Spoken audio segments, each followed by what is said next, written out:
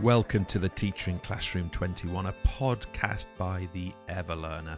I'm James, your host. Join me and my guests every week as we discuss, debate and explore the features of a world-class classroom in the 21st century.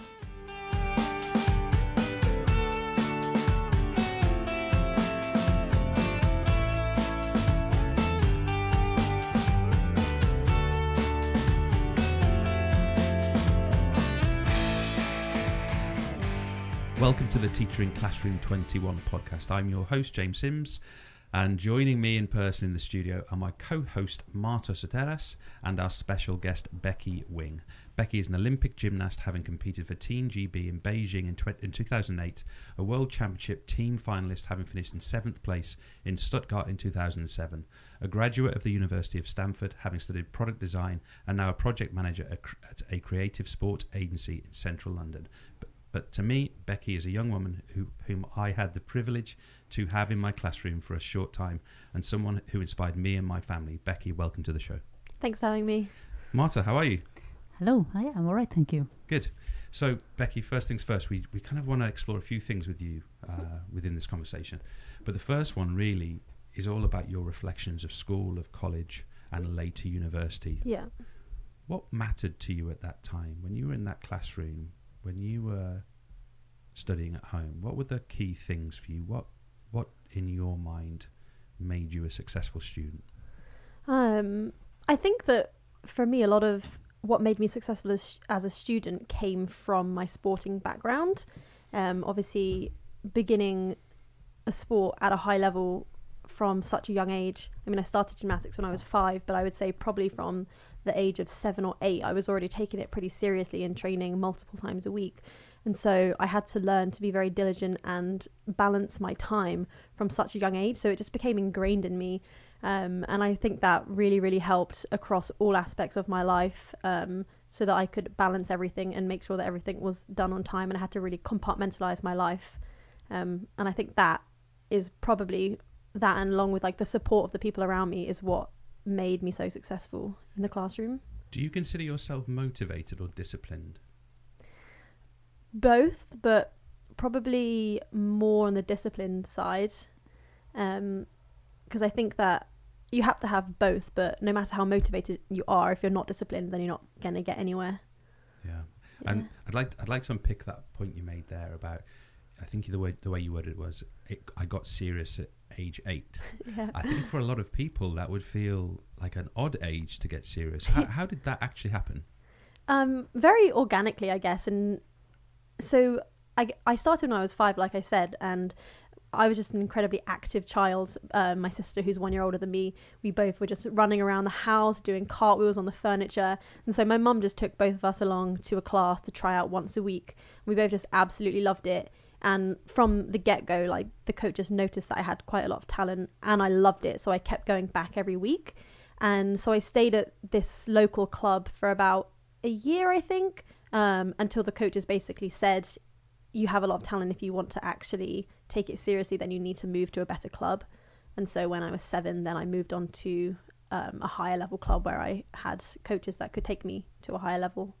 And was that conversation with you, or was that with your mum or your dad, or all of you? Did you actually remember? Very vaguely. I think it was more so with my mum, and the coaches suggested it. But I mean, I just absolutely love gymnastics, so I was completely happy to do whatever it would take to, just keep going. I see. Yeah. Okay, so one of the things I'd really like to get, let's talk about the gymnastics side of this. Would it be fair of me to suggest to you that in your gymnastics, in your training, in your competing, I don't actually know if you're still competing at the moment. No, you're not for a few years. Okay, so in that situation, would it be fair to say that in your mentality you were competing with what you believe to be the best in that sport to be? Were you competing with an idea of an elite performance, the perfect performance, or were you trying to be better than kind of average? I guess you're always trying to be the best that you could be at that moment in time. But I feel like depending on what the competition was, the way that our training was structured, you wouldn't always want to peak at certain competitions. So, for instance, in the run up to the Olympics in 2008, our training was structured so that we would peak at the Olympics during the summer, and so the whole year running up to that, you would have ups and downs, but always working towards that one big goal in the summer. And so you might compete in April and you knew that your performance wasn't going to be the best that you could do, but that's okay because that's what was planned for at that moment in time. And you just kind of learn that, you still gave it your best, but the performance and the outcome isn't your peak. And so would those be performances in other competitions, in training moments, in both, that you had to accept as what words would you use, as not your peak or as substandard for Becky? Yeah. I think that actually more often than not in gymnastics, and probably across all sports, to be honest, you're more often not at your best. It's only on very rare occasions that you perform at the highest level that you want to, and you really hit everything. Especially in training, more often than not, you fail.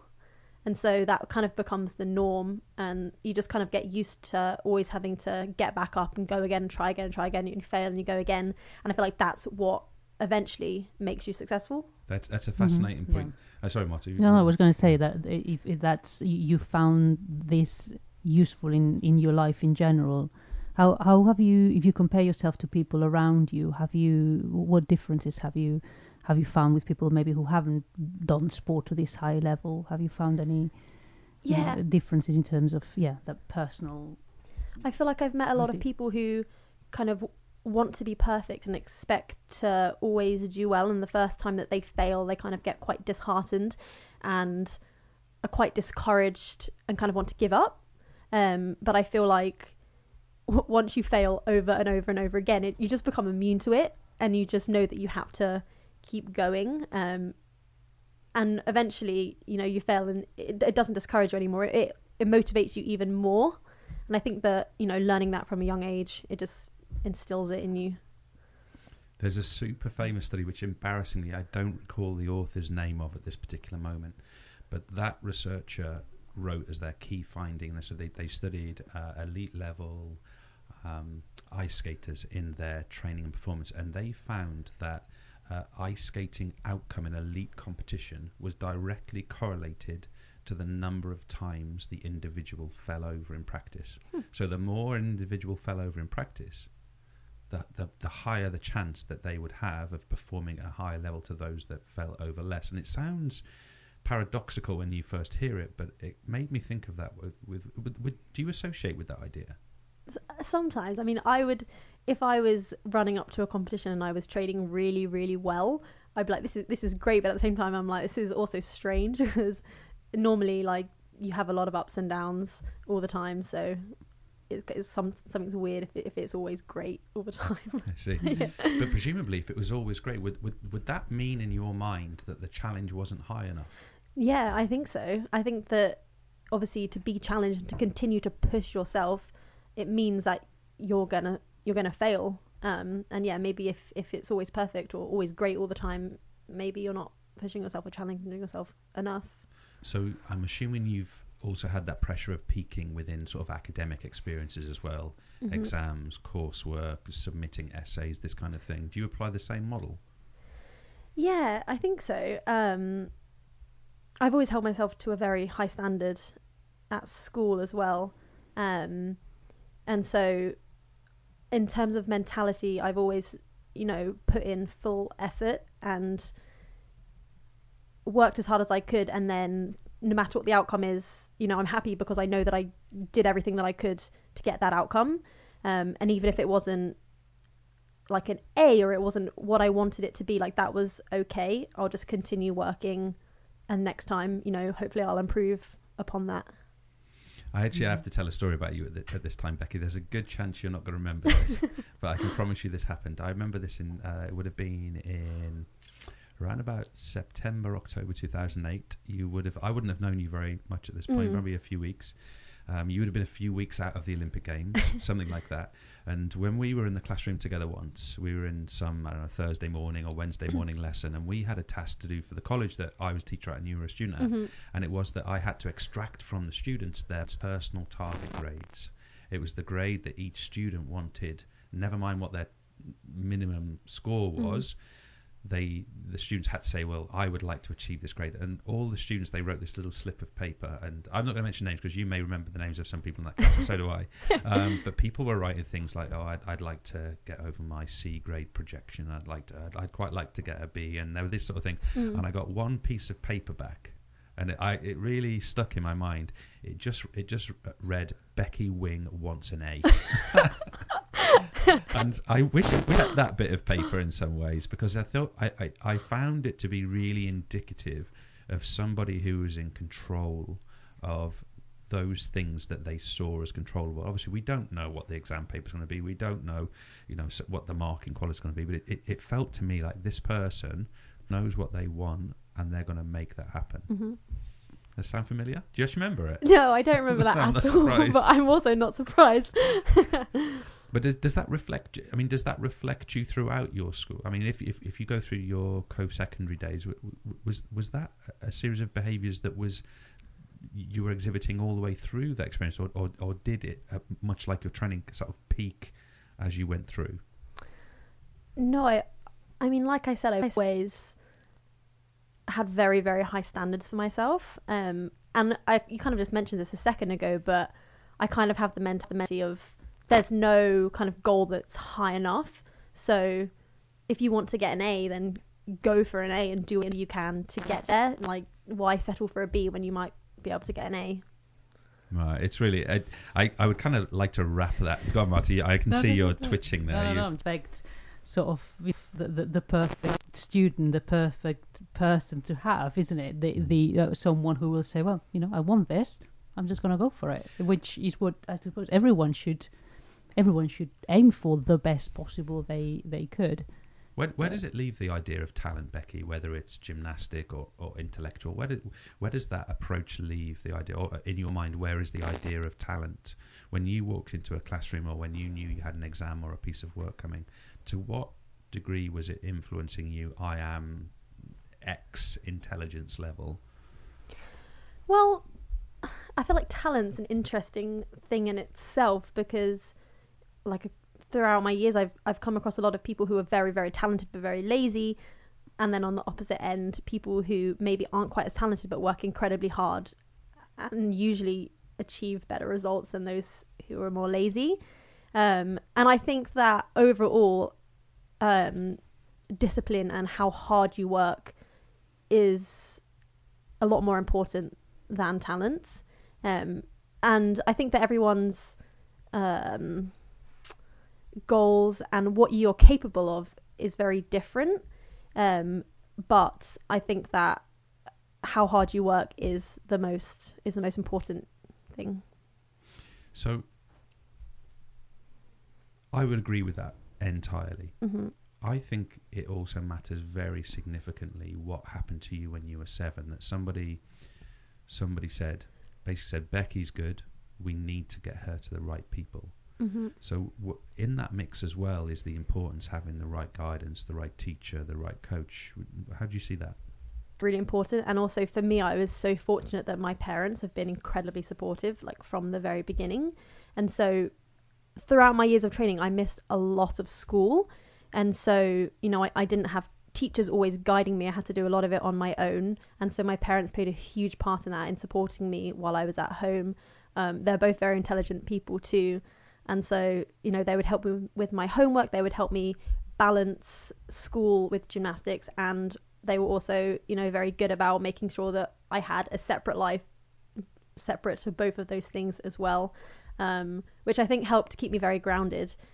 But absolutely, you can be talented. You still have to have the right people in your life and the right support system to help you along the way as well. And I'm really fascinated by this notion of, in the classroom at least, or certainly in the classrooms that I think are predominant in sort of like the British system. Ultimately, what teachers have to do is they have to take their students, they have to work with them against some notion of average performance. But if I try to apply that to what you would have experienced at, say, Heathrow Gymnastics Club, for example, if they'd have been working with you as a gymnast and they'd been comparing your performance to some notion of average performance, I'm assuming that wouldn't have worked out very well for you. I mean, what do you mean by that? So the education system is... all performances are distributed across a Bell distribution. Yeah. So any deviation from the standardized norm is considered to be unusual, either successful, very successful, hyper successful, or very unsuccessful, less successful. So everything is ultimately standardized by the average, the norm, the center point. But I look at something like elite sport, and the only conclusion I can come to personally is that what you continually assess yourself against is the highest level of performance, that you're actually comparing your current performance or where you're moving towards to that far end of the Bell distribution curve only. And I wonder what impact that has on the coach, the teacher, what impact that has on, in this case, the gymnast, the student. I mean, maybe it's a nuanced question. I'm not being fair asking. I'm not sure, Becky. Is that you're ultimately comparing yourself to the highest level performance possible all the time? I think in elite sport, yes, to an extent, but I think you also have to be reasonable and realistic. So for me, I knew that I was never going to medal at the Olympics. I knew I probably wasn't ever going to final at the Olympics. That was okay. That wasn't my goal going in. The goal was to hit clean routines. I was the starter, which meant I went up first for my team and I had to be consistent. So that was my role, to be consistent.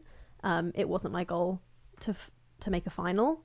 And while, yes, you are still comparing yourself to those gold medalists, I think that you can't then expect to have the same results as them. So it's just about kind of having a realistic goal.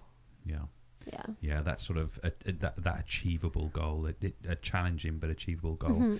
Becky, you've studied in the UK in your school and college days. Yeah. You took a decision, I think, after, did you have 1 year in between, I think? Yes, and then one gap year and then I went out. That's right. And you went to study in Stanford in California in project design. Yeah. Talk to us about the differences in your experience. I mean, obviously you were different, you were older and going through a slightly later stage in life, but what were the main differences between that kind of British educational experience and the American one? A lot of differences, actually. I actually really, really liked the American system. And so the main difference is that when you're applying to university in the UK, you have to choose the subject that you want to study before you go. And so, while you're in sixth form college, you say, I want to study maths, then you write your personal statement and you apply to your universities to study maths. And when you get there, you only study maths. Whereas in the US, you apply to the colleges that you want to go to, but you don't have to choose what you want to study. You just take a range of courses in high school, and then you go straight to university. And in your first year, you study everything again. You study maths, English, humanities, languages, and then you begin to decide what you want to major in. And then you can basically declare your major at any point. Some people know right away from the beginning what they want to do, and that's fine. But I didn't, and I didn't actually choose my degree until the end of my second year. So for those first 2 years, I kind of did a little bit of everything. I kind of knew the direction that I wanted to go in. I knew it was sciencey, mathy, engineering direction, but there was a lot of different courses and routes that I could have taken. And I really, really liked that. I think that, when you're only 16, 17, 18, you might think you know what you want to do, but I know so many people here that go to university and a year in, they think, actually, this isn't what I want to do. And then by then it's really difficult to change. So I think it's nice to be able to go and take those higher level courses where it's more applicable to the real world and really get a sense if that's the kind of thing that you want to do and then make the decision. So that was my favorite part that's different to here. And did you have the impression that students in America, they generally like this way of doing? Because they would be, I've always felt that maybe over here this sort of early specialization, because actually it starts at the age of 16 when you finish your GCSEs, really, that it was probably due to the fact that, you've got lots of students saying, oh, well, what's the point in studying this if I'm not going to go on doing it? And did you have the feeling that in general American students appreciated having this variety, or they would prefer to be more, I think there's pros and cons to both. I think in general they also prefer the system. But what I did notice was that because in the UK we specialise a lot earlier, and we do the 2 years at sixth form college where you only do 3 or 4 subjects, that by the time you go to university, you're at a high level in those subjects. And so because I had an A level in maths and an AS level in further maths, when I got to Stanford and I took some maths courses, I found that I was actually a bit further ahead than the American students. And so I think that if you know what you want to do off the bat, then it's great. And studying in the UK, I think you get like a more in-depth education in that one subject. But like I said, you don't always know that that's what you want to do. Yeah, or maybe you get an earlier in-depth. Because I suppose that in-depth study arrives in even if you do it later on. But exactly. So of course, looking at your sort of Spanish system there, Marta, it's different for you again. So you would have had you'd have had breadth in your study until the age of 18. So you've done the baccalaureate structure, right? Yes, that's right. You had slight specialization, so that you either took a more scientific route or a more humanistic route. There was slight, but within that everyone did well, in my case, everyone did both Catalan and Spanish, the sort of official languages. Everyone did philosophy, and everyone did I can't remember what else, but there were a few history possibly. There were a few subjects that were compulsory, and then you could and then you chose whether you were doing maths or not, or Latin or not, and things like that. And then you would have effectively begun outright specialization at university. 18. And then before and that's then where the big you difference is choose with Becky. you go to university. Of course, you go already to study a certain thing. Yes, Yeah. it's the specialization is there. Yeah. It's really I've heard this notion of the major many times, probably through film more than anything, in truth. It's the same for you, Marta. Yeah, I understand now what it Yeah. is. I know, I thought that when I said it. Yeah. But I do find it really intriguing. So you would have been 2021 when you narrowed down your focus of your study down to your vocational focus. Yeah. Wow. Pretty much. Yeah, I was 20, just about to turn 21. It's really interesting. Yeah, I but think also you have the choice, don't you? Because Yeah. as you said, you can choose can do it earlier earlier. than that. So it's Yeah, I guess I'd already started to converge, but I hadn't actually said this is exactly what I want to do. So in that case, the system, to at least in that example, is fitting around the individual rather than the individual having to fit the system, which for whatever strengths and weaknesses we've got in the British system, and there are many strengths, ultimately the individual does have to fit the system rather than the other way round. Yeah. We elder daughter who you have met before, she much earlier stage, of course, she's just made her GCSE options. She made them in the first half term of year 8. Wow. And that to us was quite a shock. Yeah. I have to say, even though we work in education and we think about these things, we were taken aback at that. Now, of course, she's not narrowing down completely. She's still retaining breadth in her study, but she's losing. Well, she will no longer be studying drama. No longer be studying music. technology. Technology. Design Wow. technology. And this is not because she IT. doesn't want to. Right. It's because there is limited space Yeah. in the day. She enjoys languages, things like this. So something had to go out at Yeah. the age of, she literally just turned 12, really. And also, and actually, what she's gonna end up doing an extra subject at home with me, so that she can choose Right. another subject, because there were too many things she wanted to do. So, yeah, It's a bit- interesting because, I think I chose my GCSEs in year 9, and I dropped most of the humanities. I just didn't really enjoy them that much.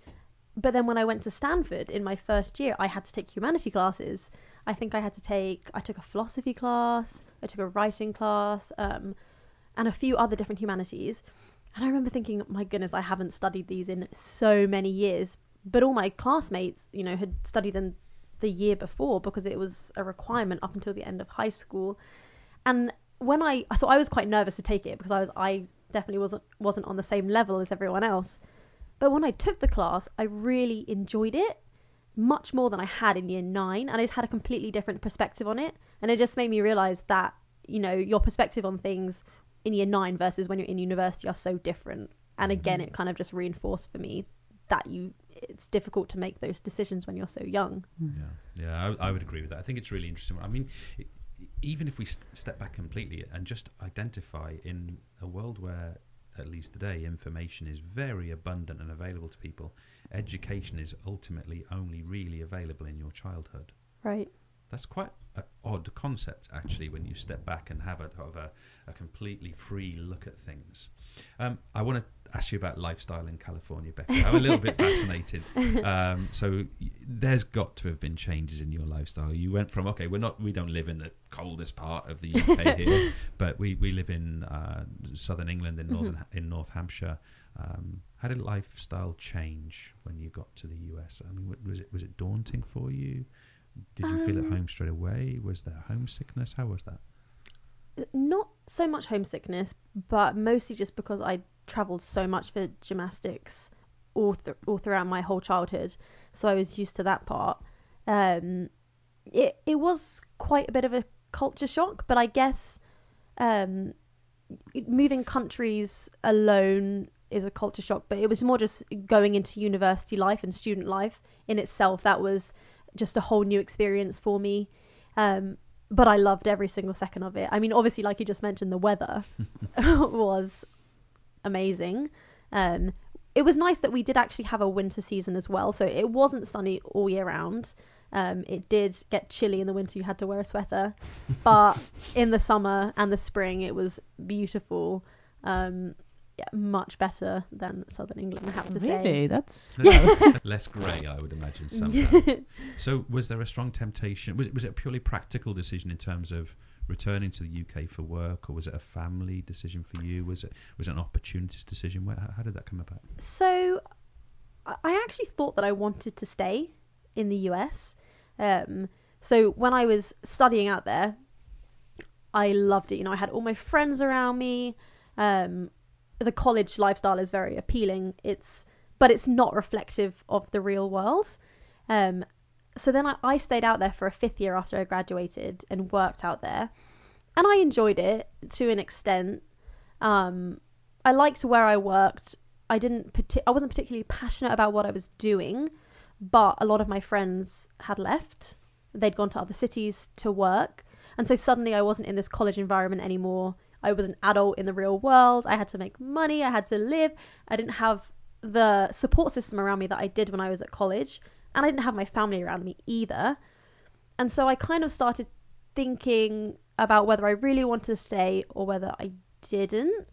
And I also didn't know what I wanted to do with my life, really. You know, I had a job that I quite liked, but I wasn't sure if it's what I wanted to do. So I thought, okay, I'll go back to London because my visa was expiring anyway. So I essentially would have been deported unless I got sponsored by a company. But quite a long process, and I didn't want to go through that long process and then find out it's not what I want to do. So I thought I'll come back to London, I'll figure out what I want to do, and then maybe I'll go back. But I came back to London and I just absolutely loved it. And to be honest, now I can't really see myself going back to the States. I think if an opportunity arose, I wouldn't say no, but I'm not going to actively seek to leave anytime in the near future, I think. Were there any cultural shocks coming back? Anything that you weren't anticipating, but actually you weren't that British anymore, or not? You just fit fully back in. And I definitely picked up a bit of an American accent. So when I came home, everyone here said that I sounded very American, but when I was in America, everyone still said I sounded very British. So I was stuck somewhere in the middle. But in terms of culture, when I came back, I kind of slipped into the lifestyle here very easily. And I forgot how nice it is to have close friends and family so nearby. And I'm living with my sister now, which is so nice. And just to be around her again was one of my favourite things about coming home, I think. That and seeing my parents again. Yeah. Well, you've kind of stolen my thunder on what was going to be one of my favourite questions. I'm going to ask it anyway. So I actually want to take you to the flight that you returned home on. So at that point where you would have considered it to be your homecoming, it be a permanent, at least at that point, move back. Do you remember that flight? Do you remember coming back? Yeah, I do. And how was that as you sort of came over the greenness of England? It may have been grey on that day, who knows? But as you came over that sort of the greenness of England and gradually returned and presumably flew into London, what were your feelings at that point? It was very bittersweet because leaving the States was difficult because I had made a lot of very close friends out there. So saying goodbye to those friends and not knowing when I was next going to see them, that was really difficult. But at the same time, I was very excited to start another new chapter of my life and come back, to the place where I'd grown up and see my family and friends back here again. So it was quite a conflicting feeling, very bittersweet, but I would say more positive than negative. It's really interesting. Marta, you must have had equivalent experiences. I think. I mean, you're someone who's left home, has flown away from home many times, has returned home. But I guess you've never done the return journey. Exactly. I've never consciously moved. I mean, even the first time when I came to England in 2002, I didn't know that I would still be here 16 years later. So I was just coming for 9 months. So it was like, yeah, whatever, I'm just going for a bit. And, so maybe if I ever go back to Barcelona, then I will have probably these experiences. And I think it would take me a while to adapt again, to be honest. It would be interesting, though. Yeah. So tell us a little bit about Marta, Becky. What is Marta? I mean, it's your work, but what is it? So it's a creative sports agency, and we create creative advertising campaigns for different sports teams and brands. So we work with a lot of national governing bodies. We work with England football, England cricket, England rugby, and also recently some of the more up-and-coming sports such as British athletics, England hockey, and then also some of the brands. So we do a lot of work with Umbro at the moment, and creating campaigns for different football teams' kit launches. So it's a really, really fun place to work. Always creating new and innovative campaigns. It's a super creative space to work in, but everyone is very passionate about what we do, and everyone is behind it, so always willing to go above and beyond. I really, really enjoy working there. And what's there in your workstation? I'm assuming you have a computer. Do you have a media tablet? Are you video editing? Are you storyboarding? What sits in front of you on a day-to-day basis? I have a MacBook, and a notepad and pen. So everyone in our team has a different style of working. So a lot of people have iMacs, but my role particularly, I'm moving around a lot in the office, so I need something portable. So I have my MacBook, which I carry around with me everywhere.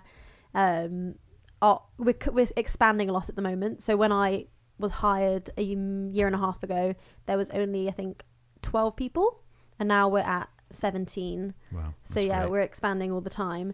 And so even since I've joined, we've moved offices twice. Wow. Because we keep just spilling out of the office that we're in, which I guess is a good problem to have. That is a good problem. But it also means that a lot of people don't have a space to work at, which is kind of fun. So it's kind of like just find anywhere and work there. So you have to be quite flexible. It makes me feel less guilty for inviting you in here. But it's pretty cozy in here, to be honest with you. Go on, Marta. I was just going to ask, I mean, I suppose that then the field you work in is would you consider it to be a pretty competitive field? Yeah, I would. And it's also quite niche. So a lot of other agencies don't necessarily specialize in sport. They'll do advertising for a lot of different brands, some of which are sports brands, whereas we just focus on sports. So I think it really sets us apart from other agencies, as we are experts in that field. I had a little look actually the other day. I really like that. I'm going to mention, I don't know if you worked on this one, so I may offend you here. I really like the cricket one with the numerous hands catching the ball. It was a really nice one. England women's cricket. Yes. That's a really cool one. Yes. I looked at Go a few. Boldly. That's really nice. Great, one. Yeah, great campaign for us. That's a really good one. I really liked the graphics. I can't remember it on the exact campaign, but it was in the England men's football team, and I think it had the Brazilian team in as well. Yes, It was really the beautifully illustration-based campaign. That was really smart. I really liked it. I had to Thank look you. at a few, actually. I like the website as well, I have to say. Is it matter.com or is it makeitmatter.com? makeitmatter.com, isn't it? Yeah. Yeah, it's well worth people having a look, because there's some really inspirational things in there. I really enjoyed having a look. Becky, I want to take you forward from today 5 years, and could you share with us something which in 5 years you are absolutely determined that about your life that's going to be the same? And could you tell us something that in 5 years you're determined this thing about your life is going to be different?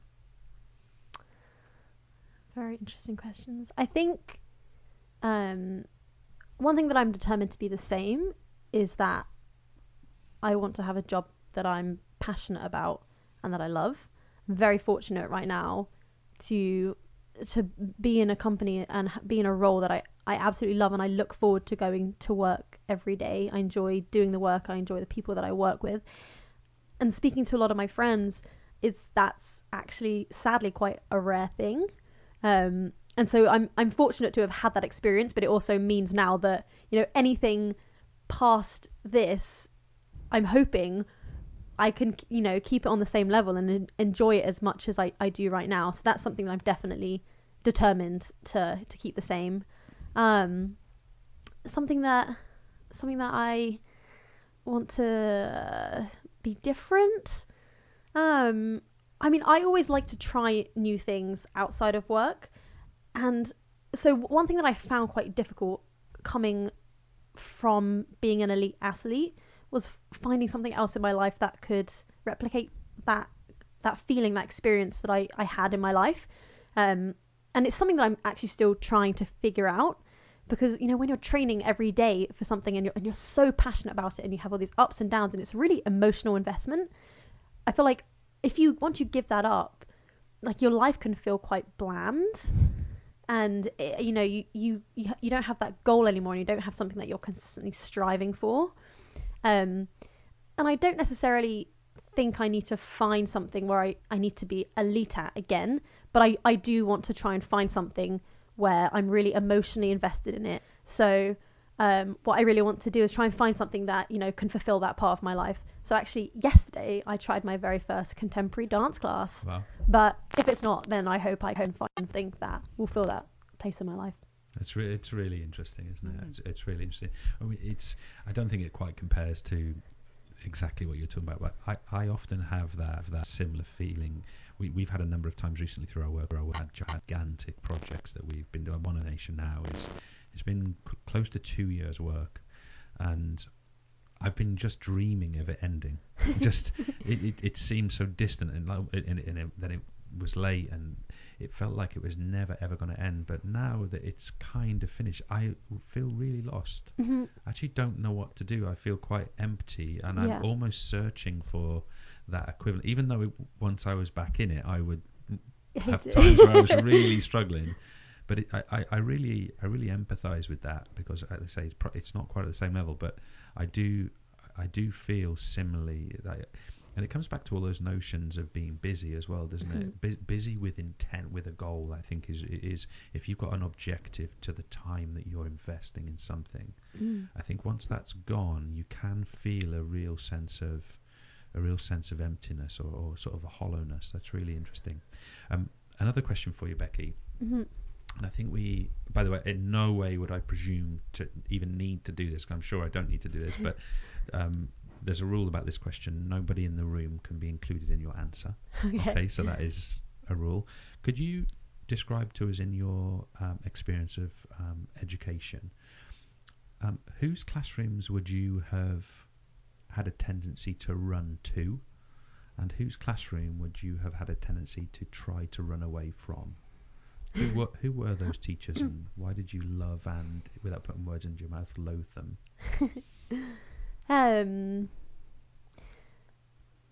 I think that the teachers that I enjoyed learning from the most were the ones that were the most passionate about what they did. They weren't just teaching for the sake of teaching and just kind of putting knowledge on you. Like, they truly believed in what they were teaching and they loved it, and it's contagious. And so those were definitely the types of teachers that I loved to be around. I had some lecturers who were, hate to say it, but like very, very boring. And it's just, they're not passionate about what they're talking about. And it's really difficult to be interested and invested yourself when you don't feel like they're invested themselves. Someone said to me on a podcast recently, let me see if I can get Chris's words exactly right. He said to me, nobody cares about what you know until they know that you care. And I think that's a nice way of putting that. I would like to ask you about the just the structure of those lectures. I'm picturing you in some kind of staggered kind of lecture theatre. Is that how it was when you were at Stanford? Sometimes. So Stanford actually had a very small student body. So each year there was only about 1,500 students, which is very small compared to other universities. And it completely depended on the class that you were taking. So some classes you would have between 1 and 3 lectures a week, where you would be in a lecture hall, all the students would be sitting, and then there would be one professor at the front who would be talking, or maybe he would have slides and you would take notes. Sometimes those lectures were also videoed, so you could watch them at home if you wanted to. But for every single class, we also had, you called it a section, which would be a small group of students, maybe between 10 and 20, sometimes even smaller than that. And then there would be one learning assistant who would be in the classroom with you, and they would go through in more detail the content of the lectures. And so to me, I mean, those were a lot more beneficial than the lectures, because you kind of got that almost one-on-one interaction with the teacher.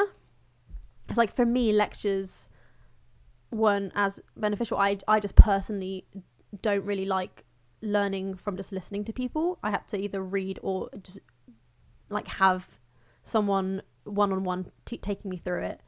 And then because I was a product design major, a lot of my classes were very practical. So for all my design classes, it was a lot of very much hands-on experience, which was nice because it definitely like shook things up a little bit, and it meant that all my learning experiences weren't the same, which is really nice.